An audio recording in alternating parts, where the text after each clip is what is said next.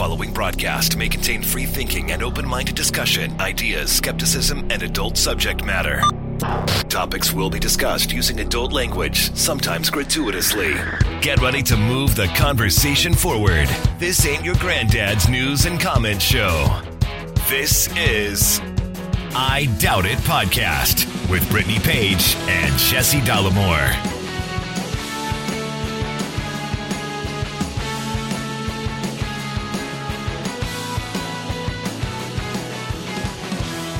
Welcome, one and all, episode 774 of I Doubt It Podcast. I am your host, Jesse Dollamore, joined today, as I always am, by the lovely, the talented, and the scholarly Brittany Page, everybody. Well, part of the reason that we came to D.C. was to make connections, and look at us, succeeding in that goal yesterday. What happened? What happened yesterday? Well, I don't remember making connections. We saw three notable people from afar. Oh, you're fucking hilarious. Mm-hmm. Yeah, I connected. Yeah. I made a very important connection with Greta Van Susteren while driving across the Memorial Bridge into Washington, D.C. from Arlington. And she was next to us. Yeah. In her Tesla. Mm-hmm. With her mask on. Well, below her, yeah, she was driving around with a mask on like she was an Uber driver. Yeah. You made the comment that was funny and I just stole. And, but she was talking on the phone and having the greatest time, it appeared. Yes. Very nice conversation. And then the other connection that Brittany made was not even 2 miles later, mm-hmm. we were driving past the National Mall, mm-hmm. in between the Washington Monument and the United States Capitol building. Mm-hmm. And who does Brittany see on a couple of like Lime scooters? Uh-huh. But Will Arnett. Yep. And Jason Bateman. Yeah. Who host a fantastic podcast, which we binge listened to on the way here. The entire way here. It's called Smartless, yeah. And they were in town for a live recording of that podcast. Yeah, that we didn't get tickets to. Yeah. So very exciting to see all of your favorite people in person. I was Googling Greta Van Susteren. Did you know she's a Scientologist? Yes. She's a nutsack. I did not know that she and her current husband, former husband, are Scientologists. Also, she is Trump adjacent. She's like an apologist for. She's kind of a both sideser. You know, mm-hmm. like calling out Democrats and then ignoring things. She's the worst. She's the worst. She's not great. Mm-hmm. Yeah. Well, if she's the worst, she's clearly not great. I mean, I would assume so, yeah. One thing that we have been wanting to talk about that we have been forgetting is that before we left California, we checked the P.O. box and we had 2 hats in the P.O. box. 2 hand knit, like snow caps. Like, what are they called? Well, I was... like wool hats. Wool hats. like beanies. Oh, beanies. Yeah, beanies. Yeah. Exactly. Yeah. I was stressed out because I was trying to think of something, and then I nailed it. I didn't think of it, and you started talking, and things got worse. So a listener, yeah, hand knit a couple of beanies for us and some fingerless gloves. Rochelle, mm-hmm. And we haven't mentioned it because we packed the note away. Yes. And I didn't want to talk about it until we had the name and the note to read. Yes. Because let me tell you, before we read the note, I've been wearing the shit out of these. These came in exceedingly helpful. Yes. Very useful gift that ended up being something I'm very thankful for. Yeah. So thank you to Rochelle. Also gave us a very nice handwritten note with the hats. So we very much appreciate that. It was a very kind gesture, very thoughtful. I mean, in the note here, Rochelle talks about how we're moving to DC and that we're going to need some warm hats. So, well, they came in, we got here on the 1st, and on the 2nd or the 3rd, it dumped like half a foot or 9 inches of snow on us. Perfect timing. And it was great. Yeah. It worked out so great. I mean, I had to go to the store to buy an actual coat. Mm-hmm. That's the situation we were in. Yeah. And it made it so I didn't have to buy a hat. Yeah. So thank you to Rochelle in New Mexico. Very much appreciate that. Fantastic. All right. Well, before we move on, we have a sponsor for this month that we want to talk about. One clear advantage of DC over Southern California is walkability. Though our cross-country move through a wrench in our daily routines, at least now we can simply open the door and go get some exercise. Imagine walking to the grocery store in Orange County. No. Exercise has been a primary focus of mine over the last 6 months since I started using Noom. Noom is not a diet. It is not simply a weight loss tool. It is a program that uses psychology and social science to change your behavior. We are so excited to have Noom sponsoring the podcast this month, as it has helped me lose weight, exercise smarter, and feel better. Go to Noom.com/IDoubtIt to take your free 30-second Noom quiz today, or simply click on the link in the show notes to get your health headed in the right direction. Noom's super detailed exercise and food trackers give me a clearer understanding of how my effort is stacking up and where my calories are being spent. Wait until you see their food budget. You can even track your daily water intake and gain insights into your sleep habits. And you can do all of this in less than 10 minutes per day, thanks to Noom's use of cognitive behavioral therapy, dispensed in intuitive and insightful lessons. Cognitive behavioral therapy is an evidence-based practice that helps people gain a clearer understanding of their negative thinking patterns and triggers so they can better change their behavior. This is how Noom goes beyond just a diet. Get your 2022 on track. Head to Noom.com/IDoubtIt to take your free 30-second Noom quiz today, or simply click on the link in the show notes to chart your path towards better health. And we want to thank Noom for being very gracious and sponsoring the show this month. Absolutely. So let's get to some listener communication before we move on.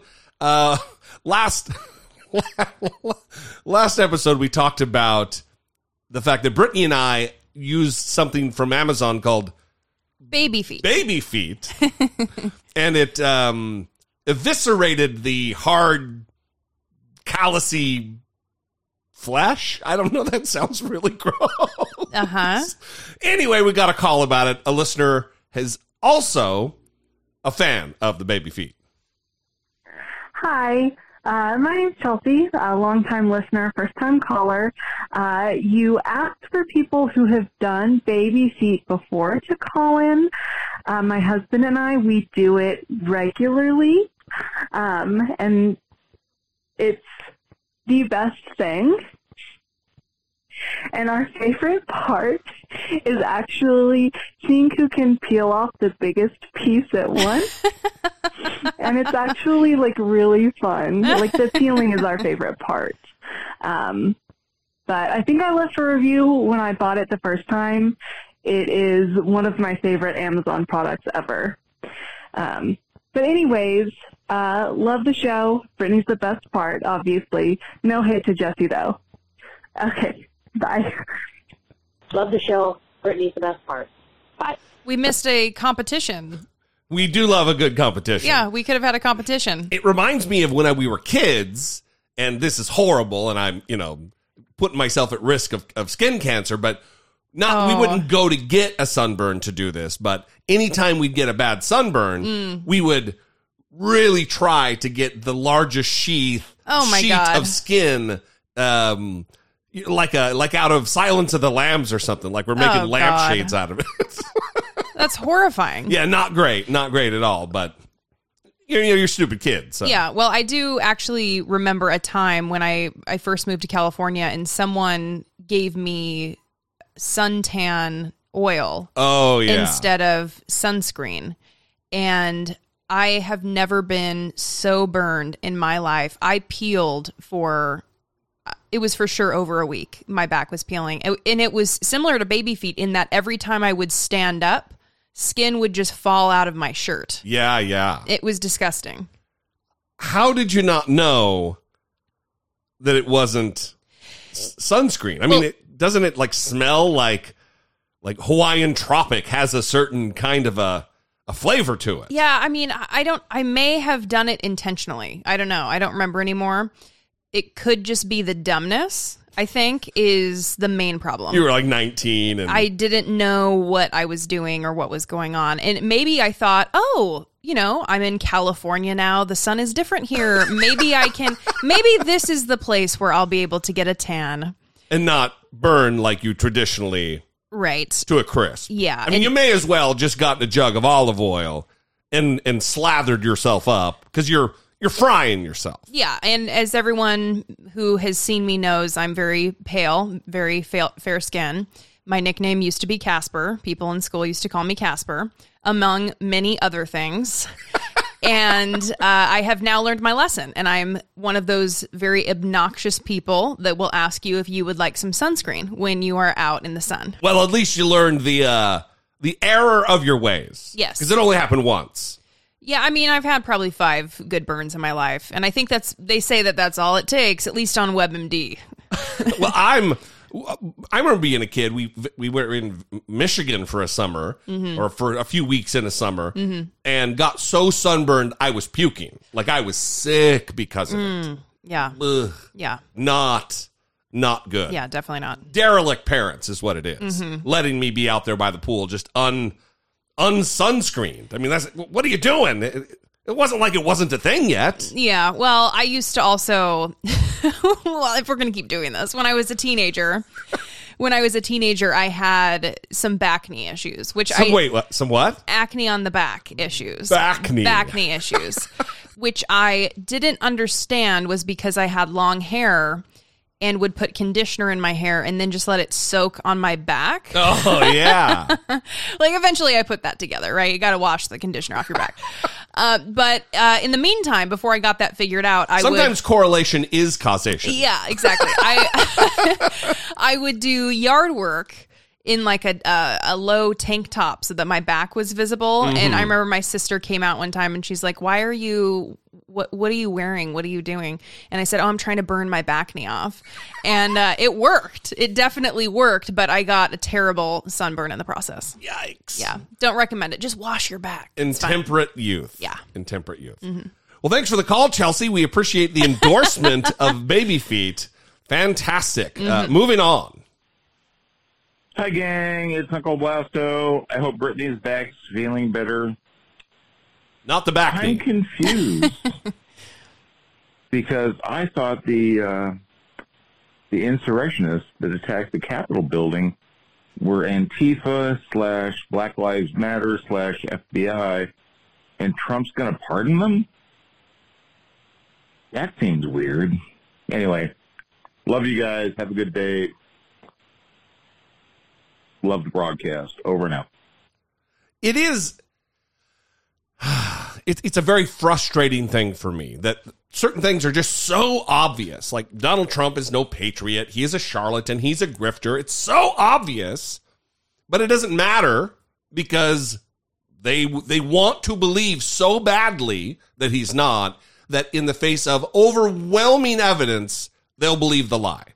Same with this. Like they'll still hold on to this Antifa thing while learning that it's their people. They're waving the flags. That we've seen all of the indictments, all of the charges that have come down, and we know what their social media presence was like. These aren't like Antifa who are doing a long con. It's none of it makes any sense, and it doesn't matter that it doesn't make sense because they'll believe no matter what, whatever lie is fed them. Yeah, and you see this on like those TikToks. I think it's the Good Liars. Are they the ones that interview people at rallies? Very funny too. Like it's almost as good as like Jordan Klepper on The Daily Show. And then I was going to mention him as well. Those are situations where you see in real time that people are unable to articulate why it is they believe what they believe, and they just go back to, well, that's just the way it is. Yeah. That's just what I believe. Yeah, you back him into that corner. The Good Liar, the most recent one I watched from them, you showed me, and it was them at like a anti-abortion rally where they were promoting adoption. Right. And he went to like 5 or 6 different ladies in this one group And he was, well, how many kids have you adopted? Oh, I haven't. I have my own kids. Oh, how about you? How many have you adopted? How many have you adopted? None of them. Yeah. And they all just, they got it. They were getting it that they're part of the problem. If adoption is truly the way, then go fucking adopt some kids. Otherwise, shut the fuck up. Well, and that's something that I would like to have added to that video is like once they started chuckling because they were uncomfortable after being called out, I would just be interested to know why it is they're having that reaction. Like if he were to highlight that and say, I'm just wondering, like, why are you laughing right now? Yeah. You know, and see how they are making sense of that. Like what are they telling themselves in order to not feel bad, basically?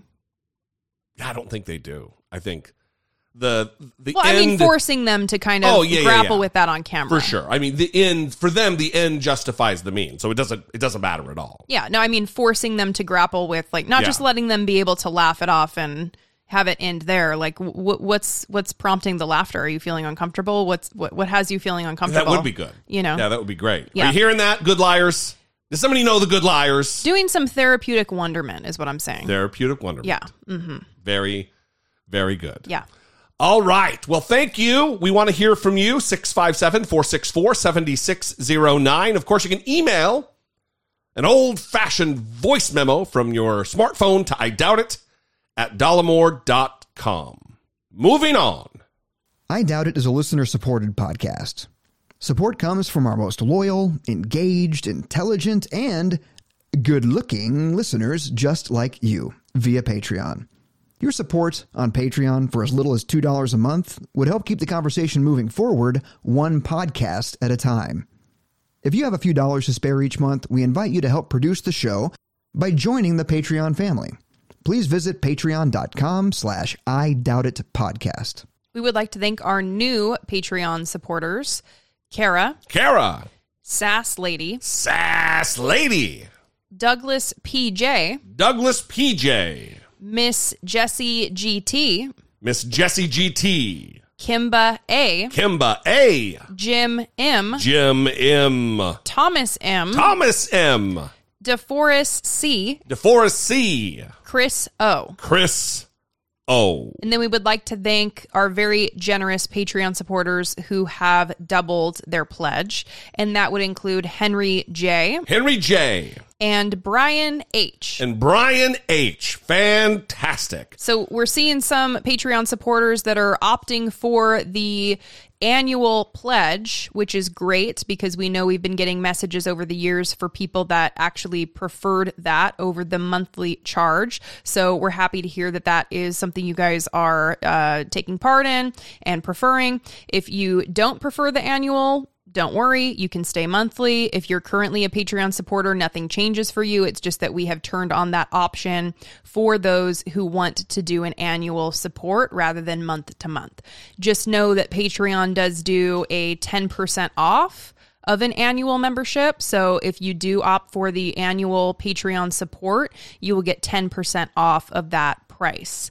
We do want to add that we're still getting messages from people who did not receive their magnet, and we very much appreciate that you guys are continuing to reach out. Some people will say, I know this is a minor thing. I hate to bother you. You're not bothering us. We want you to get what you're supposed to get, and you're supposed to get a magnet. Yeah, we made the magnets for you. Yeah. I mean, our new fridge isn't even magnetic anymore, so we can't even have it on it. Yeah, which is sad, but you can. So send us a message if you did not get your magnet with your address, please, and we will make sure to get that out to you as soon as possible. We just put like 30 or so in the mail this week, so they're going out on a continuous basis. Thank you for your support. We love you guys very much. All right, moving on.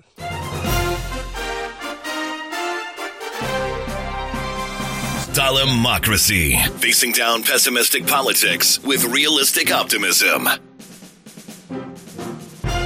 So we want to continue the conversation about all of the book banning and the banning of certain topics in schools and in libraries.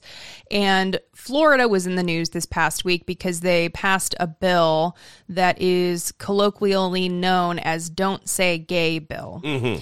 And this is essentially a bill that wants to ban educators in Florida from talking about LGBTQ topics that are not considered, quote, age appropriate or developmentally appropriate for students. When would that be? I mean, you're going to let Ron DeSantis decide when it's appropriate to talk about life? Yeah. The facts of the matter. Mm-hmm. Well, and this kind of goes back to an email that Marcus sent us. I think it was maybe Hello, Marcus. On the last episode or the one before that, where he noted that a lot of the bills that we're seeing are just an effort to interfere with speech and prevent topics from being discussed because they're so vague. They don't tell you the specifics. You're not really able to understand that. And this bill is no different. Florida lawmakers introduced a controversial bill that would restrict the discussion of sexual orientation and gender identity in classrooms with young students. The proposal is being slammed by LGBTQ rights activists who have dubbed it the Don't Say Gay bill. One of the most vocal opponents of the bill is Chasten Buttigieg, a former teacher and the husband of Transportation Secretary Pete Buttigieg. He directed his criticism at Florida Governor Ron DeSantis, saying bluntly, "This will kill kids," adding that this legislation would make Florida a harder place for LGBTQ kids to survive in. NBC Out reporter Joe Yerkeba joins us now to break it all down for us. So, Joe, first of all, walk us through the specifics of the bill and what are the details about it that have so many in the LGBTQ community so upset? Sure. So the bill broadly prohibits school districts from encouraging classroom discussion about sexual orientation or gender identity in primary grade levels. And it gives parents the right to bring a lawsuit against a school that they think has violated the policy. So proponents of the bill say it's meant to preserve the rights of parents to be in charge of their children's upbringing. But LGBTQ advocates are really afraid of the impact it could have. You can take a look at this statement from advocacy group Equality Florida, which said this legislation is meant to stigmatize LGBTQ people, isolate LGBTQ kids, and make teachers fearful of providing a safe, inclusive classroom. The existence of LGBTQ students and parents is not a taboo topic that has to be regulated by the Florida legislature. So there's a real fear on the part of advocates about this bill. Yeah, let's talk more about some of the fears and criticism. We know Chasten Buttigieg is a big critic of the legislation. As we mentioned, he said in a tweet last week the bill would, quote, kill kids. That was referencing a national survey from the Trevor Project that showed 42% of LGBTQ youth seriously considered suicide last year. What more can you tell us about the mental health concerns surrounding this bill? Yeah, well, as Equality Florida said, the bill treats LGBTQ people broadly as a taboo topic that children shouldn't be informed about at all because some parents disagree with who they are.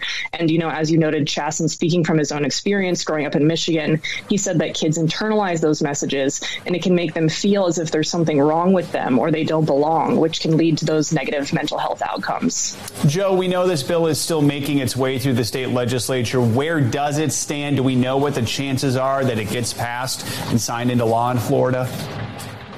Well, the bill passed through its first House committee last week, and it looks likely to make it through its second one this week. And whether or not it will make it through the Senate is still unclear, but advocates are certainly worried because if it does make it to Governor Ron DeSantis' desk, he is likely to sign it.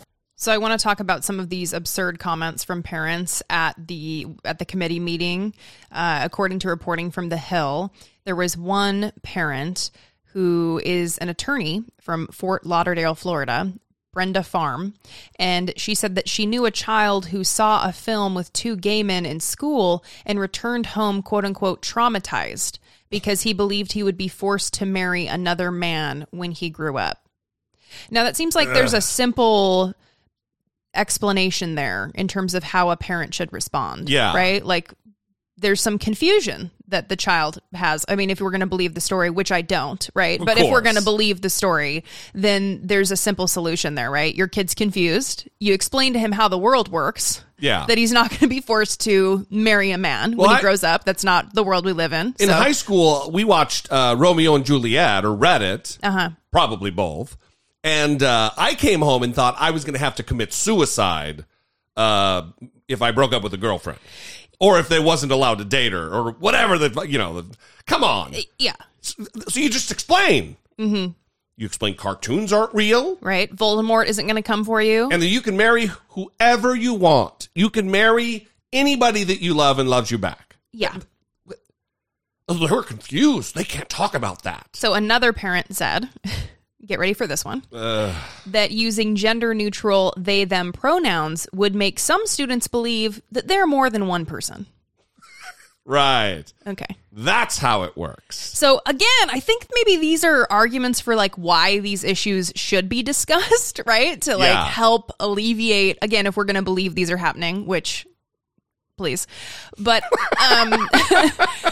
the whole point of this is to like help educate kids so that they aren't confused about these issues and that they don't think they're going to be forced to marry someone when they grow up. I mean, the problem here is that Ron DeSantis is among the types who do believe that you can pray being gay away, that you can. So he probably, by extension, believes that if you just don't talk about being gay ever, kids won't decide to be gay or some fucking nonsense that just doesn't line up with the science. Right. Yeah. And I think, again, we are seeing a lot of these parents who are trying to inflict their own parenting methods onto everyone else. And listen, if you want to try to hide the way that the world works from your kid, good luck. It's probably not going to last very long, regardless of how many books you try to ban or how many topics you try to ban from being discussed in a classroom. Which, the book banning thing is also a hot thing right now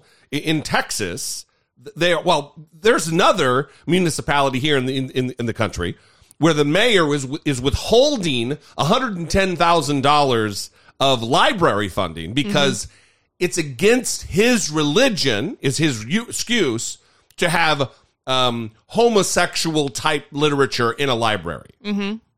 And the same kind of thing is going on in Texas. Yep. Iris Chang remembers the first time she saw herself in a book. It was The Joy Luck Club by Amy Tan. So it was really compelling to see this accurate portrayal of what my culture looks like and what I, as a person, represent. Iris, who identifies as queer, always loved learning about the world from her hometown of Katy, Texas, until this fall when her district started banning books. I think students of color and queer students are especially taking this hard. An NBC News investigation found that the Katy Independent School District is one of at least a dozen Texas districts that have removed books about race, gender, and sexual identity after a statewide surge of parent complaints. Why are we sexualizing our precious children? Record requests to nearly 100 Texas districts found that during the first 4 months of this school year, parents made at least 75 formal complaints, compared to only one filed during the same period last year. It's about a whole array of books, and it's about LGBTQ students in particular, or students of color in particular. Retired librarian Carolyn Foote says she's never seen anything like this. One Katy parent even asked the district to remove a biography of Michelle Obama, arguing the book promotes reverse racism. The district denied the request. Texas Governor Greg Abbott called for criminal charges against staff who provide kids with pornographic books. Do librarians feel safe in their jobs right now? In some cases, librarians are being asked to do things that really are against their code of ethics, and that makes them fearful to speak up. One of the banned books Carolyn loves is George Johnson's memoir about their Black queer childhood, which includes a brief passage about sexual abuse George experienced as a child. In January, Katy schools declared it not appropriate for any level. They can remove our books, but they can't remove our stories. What do you make of the fact that people have used the words pornographic and vulgar? They don't want their students reading about queer people. My book is not being put out there to excite students about sex. This is what boys like to do. At a November school board meeting, a Katy parent read from George's book. I don't want to spend my money on this filth, and it's in our libraries. Mary Ellen Cuzella has 3 kids in Katy schools and helped organize moms on this issue. What we're talking about is vulgarity that is inappropriate for any child. I don't care what your ideology is, and your child is precious and needs to be guarded. More than half of the books that Katy has removed as a result of all of this have main characters who are LGBTQ. Are people supposed to believe that's just a coincidence? No, I don't think so. I think they should read the books themselves. Katy schools declined NBC News' request for an interview. Iris, a member of her school's speech and debate team, is no stranger to speaking her mind. I honestly think that they want to keep their children in this protected bubble in which the only opinions they really hear are the ones that they themselves represent. And she feels too many adults aren't listening. Antonia Hilton, NBC News, Katy, Texas. Let's not forget that Texas, well, let's say this. So many times when people make the what's the Hulu show with the Margaret Atwood book, the Handmaid's Tale. Mm-hmm. When they're like, "Oh, you're just being hyperbolic. You can't make that kind of a comparison." We're verging on that territory here, where you're talking about a book, a memoir that's written. Someone describes their sexual abuse they experienced as a child, Mm-hmm. and they're calling that pornography. Right. Pornography, the way I understand it, Mm-hmm. is meant to titillate. It is meant to arouse. Someone telling about their trauma and their horrors of childhood, it says more about the people that think that is titillating and arousing than it does about the people who want to learn about the experiences of these particular people. Well, and I think people underestimate how kids can actually benefit from reading stories like that. I mean, it's like they don't understand that kids are sexually abused. Yeah. Or physically abused or verbally abused. And how do kids make sense of that? Well, reading and learning about stories is one way that they can make sense of that and help process that and work through it. And also know that it's not okay and they should tell someone. Sure, but there are outlets. Yeah, but also by just knowing that other people are going through this, learning another person's perspective helps them gain perspective on their own experience. And it seems strange that parents wouldn't want their kids to learn about other experiences of other people. Also, let's not forget that Lawrence v. Texas is the Supreme Court case that made it all the way through to the Supreme Court, where Texas had outlawed sodomy. Mm-hmm. And in Lawrence v. Texas, that was overturned, that law. It was Texas that has been the tip of the spear at oppressing the LGBTQ community in America. Mm-hmm. Among other groups, women with this abortion thing. I mean, it is a Handmaid's Tale, the beginning of it. Yeah, I wonder what the logic is here, because for me, it seems really naive. I mean, these parents want to prevent their kids from having access to these books. And I wonder, do any of their kids have access to a computer? Right. An iPad, a smartphone? Are they on TikTok? Are they on Instagram? Do they know who Kim Kardashian is? Like right. They're going to be getting messages about sex. And that's going to happen. And those are the most tame options about sex that they're going to be getting. I mean, there's countless porn sites. Exactly. If they've got a phone, if they have a telephone, they've got instant, endless access to pornography of all kinds. Right, and unless you are on that all the time and you have safety settings turned on and you are monitoring it at all times, there are going to be situations where kids are Googling things because they're getting curious. So you can try to ban all the books in the world. Right. But we live in a society where there's access to technology and kids get curious and they're going to find things out. So it goes back to, don't want to talk about Marcus again, but here we are. Hello, Marcus. Where it's really about speech and trying to ban discussions about important topics like racism, about inclusivity, about LGBTQ issues. And again, these are just efforts to marginalize certain people. Yeah. And unfortunately, in a lot of cases, it's working. They're able to win over parents. And as you see, the numbers of reports that they referenced in that piece that we just played, where it was, I think, one complaint that they got last year about wanting to ban material, and it was 75 this year. Yeah. And then you're seeing, like, in Wyoming, there was a county prosecutor's office that was considering charges against library employees for having books like Sex is a Funny Word or This Book is Gay. Those are the titles of the book. And then in Oklahoma, there was a bill that was introduced in the state Senate that would prohibit public school libraries from keeping books on hand that focus on sexual activity, sexual identity, or gender identity.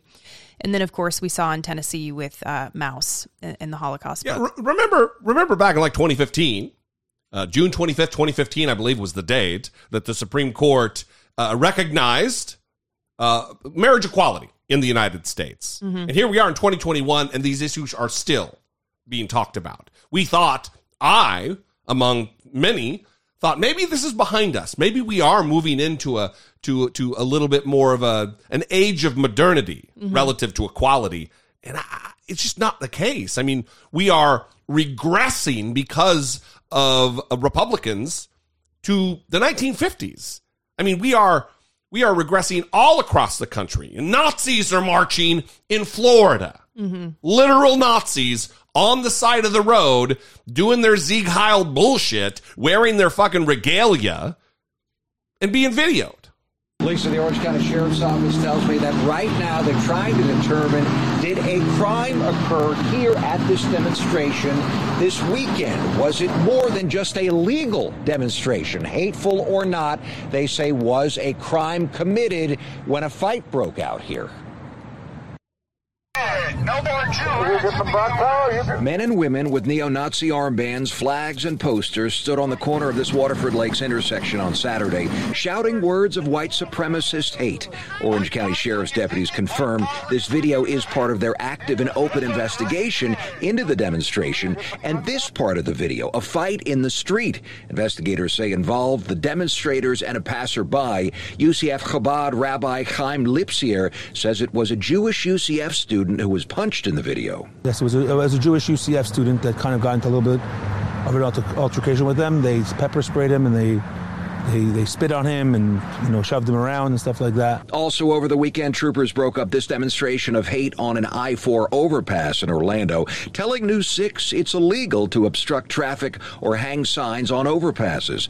Local leaders almost immediately condemned the hate. State Representative Ana Escamani was among the first last night, followed by the Orange County Sheriff, the Orlando Mayor, the Orlando Police Chief, State Senator Randolph Bracey, Florida Senate President Wilton Simpson today, U.S. Senator Rick Scott, and just this afternoon, Governor Ron DeSantis. We're going to take our record in Florida and what we've done, signed the strongest anti-Semitism bill in the country. We've stared down companies who were indulged in BDS like Airbnb, and we've won. We've provided record funding for Jewish day schools, and we've had the strongest relationship between Florida and Israel than we ever had in terms of education, business, all these tremendous things that have happened since our state visit in 2019. We're going to play more of his statement, but he said tremendous. And he was also using Donald Trump's hand gestures. Oh, he's a clone. Yeah, you know how they talk about him as a clone. Yeah. It really is remarkable. I don't know what's happening there, but there is something to that. He has trained himself to do the same gestures, use the same words. You heard him say tremendous, right? Yeah, he's an Ivy League educated dude. It's a strategy as far as I'm concerned. Yeah, I mean, it appears that way. So he spent most of his statement. They were very generous in this news package by selecting the few seconds that Ron DeSantis spends talking about anti-Semitism. And you hear him there virtue signaling because Republicans support Israel. Yeah, well, it's an evangelical boner is what it is. They want to hasten the end of the world and the rapture, and so they have to cozy up to Israel because that's where that's going to happen. Right, but he spends biblically speaking, I mean. He spends the rest of his time attacking Democrats. So what I'm going to say is these people, these Democrats who are trying to use this as some type of political issue to try to smear me as if I had something to do with it, we're not playing their game. Some jackasses, doing this on the street. First of all, state law enforcement is going to hold them accountable because they were doing stuff on the overpass. So they're absolutely going to do that, and they should do that. But I'm not going to have people try to smear me that belong to a political party that has elevated anti-Semites to the halls of Congress like Ilhan Omar, that have played footsie with the BDS movement, that even have people in their party that have cavorted with Farrakhan. No, we're going to take our record in Florida and what we've done signed the strongest anti-Semitism bill in the country. We've stared down companies who were indulged in BDS like Airbnb, and we've won. We've provided record funding for Jewish day schools, and we've had the strongest relationship between Florida and Israel than we ever had in terms of education, business, all these tremendous things that have happened since our state visit in 2019. And so they try to play games to try to politicize. Why would they do that? Why would they want to elevate a half dozen malcontents and try to make this an issue for political gain? Well, because they want to distract from the failure that we've seen with Biden. And they're all joined at the hip. All these policies, they all support in Florida 100%. The inflation that these policies have caused is absolutely killing people at the gas pump and the grocery store, making everything we do in the economy more expensive. You look at the disaster on the southern border, people from like 100 different countries pouring into the country illegally, hundreds of thousands of people a month. They support those policies. Those are bad policies. You look at the crime throughout the country that's really spiraling out of control because of soft on crime policies. You're not going to let that happen in Florida, but that is something that they're tied at the hip with. You look internationally how our country's been humiliated, how these other problems are happening, all because of the failure of leadership. And so that is what they're trying to avoid, is being able to be held accountable for that. So we're not going to let them get away, with these stupid things where they're trying to smear somebody unfairly. And I will not be smeared by them. And that's just the reality. And oh, by the way, Florida is probably, maybe other than Israel, the number one destination for Orthodox Jews to move to if you look over the last 2 years. Yeah. God damn, he's a fucking joke. Attacking Democrats, spent most of the time attacking Democrats, spent a little bit of a chunk there downplaying the number of people that were on the street. There were two separate incidents. And from my perspective, there were the overpass people, and then there were people that were on a street corner in front of like a Starbucks and a Chase Bank, like just at a shopping center. Right. And by the way, why is Orange County, California and Orange County, Florida both, what's going on here? Shit shows. Well, also he's claiming that Democrats, he used the phrase, they want to elevate these malcontents. He doesn't say Nazis. Malcontents, and the Democrats want to elevate them. Right. Get the fuck out. And again, downplaying the numbers here.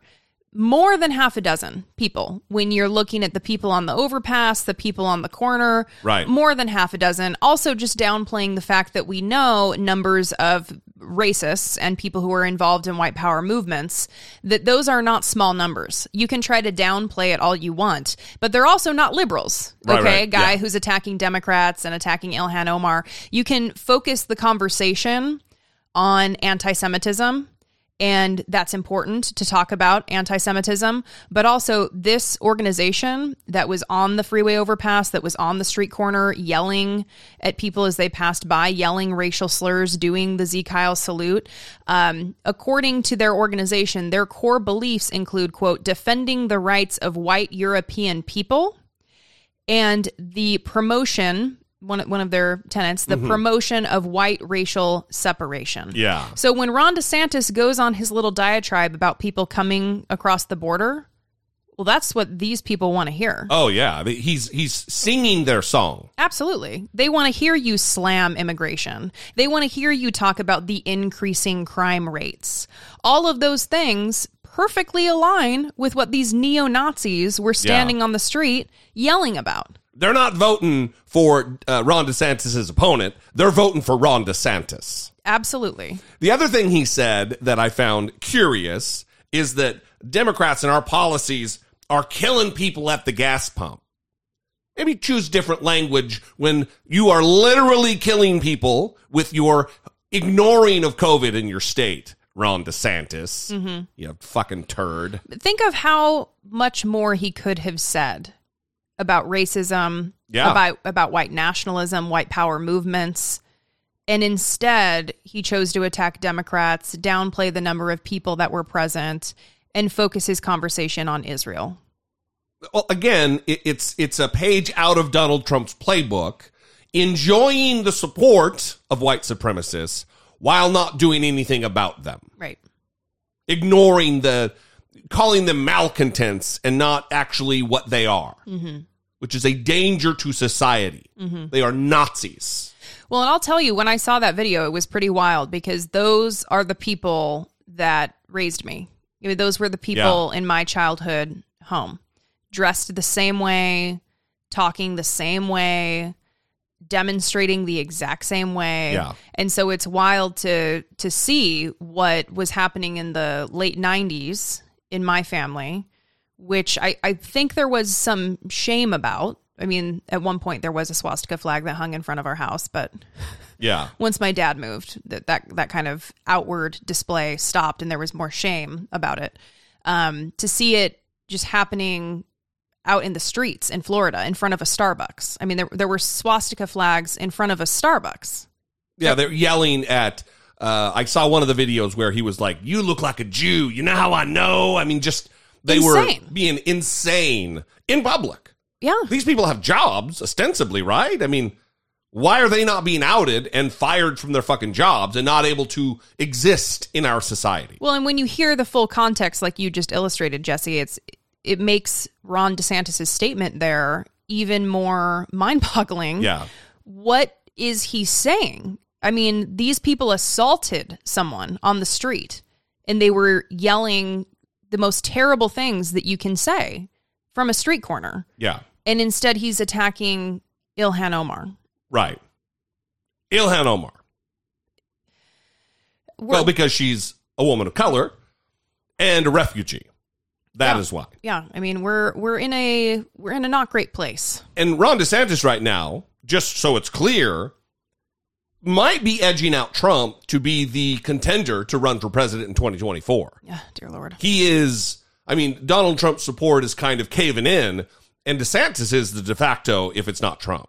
Yeah. It seems right now. I mean, that could change, obviously, but he's very popular among Republicans. Well, and the banning of books and banning of certain topics in educational settings like libraries and schools really fits well with this conversation that we're having because they want to prevent children from learning history. Right. They want to erase the contributions to American history of black and brown people. Yeah. And according to reporting from the New York Times, the American Library Association said in a preliminary report that it has received an unprecedented 330 reports of book challenges, each of which can actually include multiple books.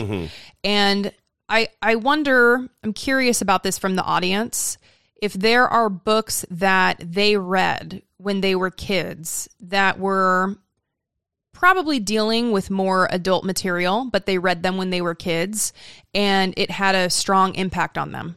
Something that they remember, something that changed them, something that helped them maybe process or understand something that happened in their lives. I'd be curious to know if anyone out there, if there's a book that comes to mind when you were a kid that dealt with maybe more adult themes that was really helpful to you. Yeah. 657-464-7609. Email those voice memos from your smartphone to idoubitit@dollemore.com. Well, as part of our what we do here on the show, we're not just going to criticize Republicans, even though they for sure fucking deserve it. Joe Biden deserves a little stank right now. At the National Prayer Breakfast, he said some absolutely, abjectly stupid things. Yeah, he focused on the issue of unity and the importance of uniting the country. And for part of his speech, this meant focusing on how Mitch McConnell is just a great dude. And Vice President Harris, Majority Leader Schumer, Mitch McConnell. Mitch, I don't want to hurt your reputation, but we really are friends. And that is not an epiphany we're having here at the moment. You've always done exactly what you've said. You're a man of your word, and you're a man of honor. Thank you for being my friend. A man of honor. Joe Biden called Mitch McConnell a man of honor, an honest man who keeps his word, and a friend. What is Joe Biden's obsession with heaping obsequious praise onto these monsters who will stop at nothing at destroying the very democracy under which we live. Well, and juxtapose it with what you just heard from Ron DeSantis, someone who is gaining traction and popular with Republicans. Yeah. He is, right? Yeah, oh, yes. Okay, and part of that is because he's attacking Democrats. Now, I'm not saying that Joe Biden needs to become Ron DeSantis. I'm saying that Joe Biden needs to focus his efforts elsewhere on solutions for the American people. And one of the solutions for the American people is not unity. That's not a super important thing at the moment. We don't need to appreciate how Mitch McConnell has positive qualities. That's not... Well, does he? Does he? That's my thing. Does he have positive qualities? Maybe he's a good husband. Maybe he's a good grandfather. But he stole a Supreme Court seat. Right. He is an obstructionist. He led the Senate forcing their hands on not convicting Donald Trump in 2 separate impeachment trials. He's a fucking monster. Mm-hmm. He is, it will be his, second to only to Donald Trump, is an anti-democratic ghoul who Joe Biden, I mean, this is a Dianne Feinstein hugging Lindsey Graham moment for me. After the Amy Coney Barrett confirmation. Yeah, this is just gross. Yeah. What is it going to accomplish?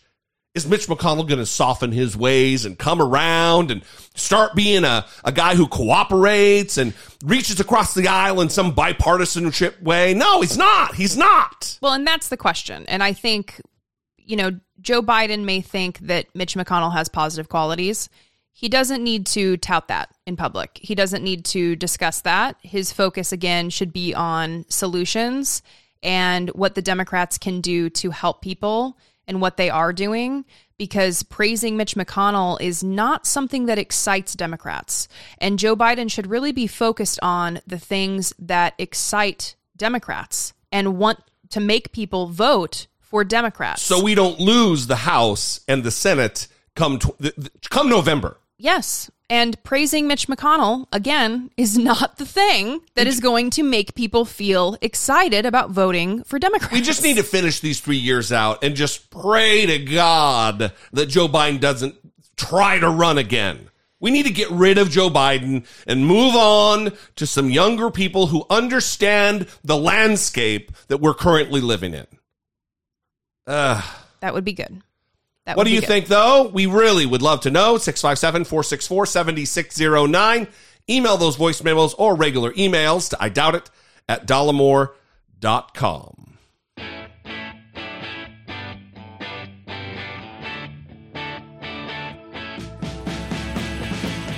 Taking care of biz. Andy Parker. Andy Parker. Andy Parker is a newly announced Virginia congressional candidate running against Republican incumbent Bob Good, who is described in this CBS News article as a hardline conservative freshman representing Virginia's 5th district. 5th district. So anyone who lives there, Andy Parker is going to be your guy. And he released his ad. It's a really, really moving ad. And some people may know him because of his connection to his daughter, who was a reporter and who was shot and killed live on TV. I'm Andy Parker. If you've heard of me, it's probably because of what happened on August 26th, 2015. That was the day my daughter Allison and a coworker were shot to death on live television. What I didn't realize was that horrible day was only the beginning of a years-long fight. The video of my daughter's murder started showing up on Facebook and YouTube. Her last moments were watched by strangers literally millions of times. I kept asking that the videos be removed, but the tech companies kept ignoring me. And the videos kept being uploaded over and over again. Some evil ghouls even made money selling ads around footage of my child's death. And I could not let that stand.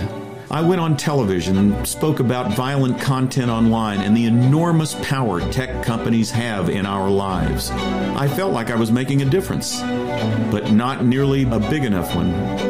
In America today, we've got an economy that makes tech billionaires rich enough to go to space, while young people can't afford to go to college.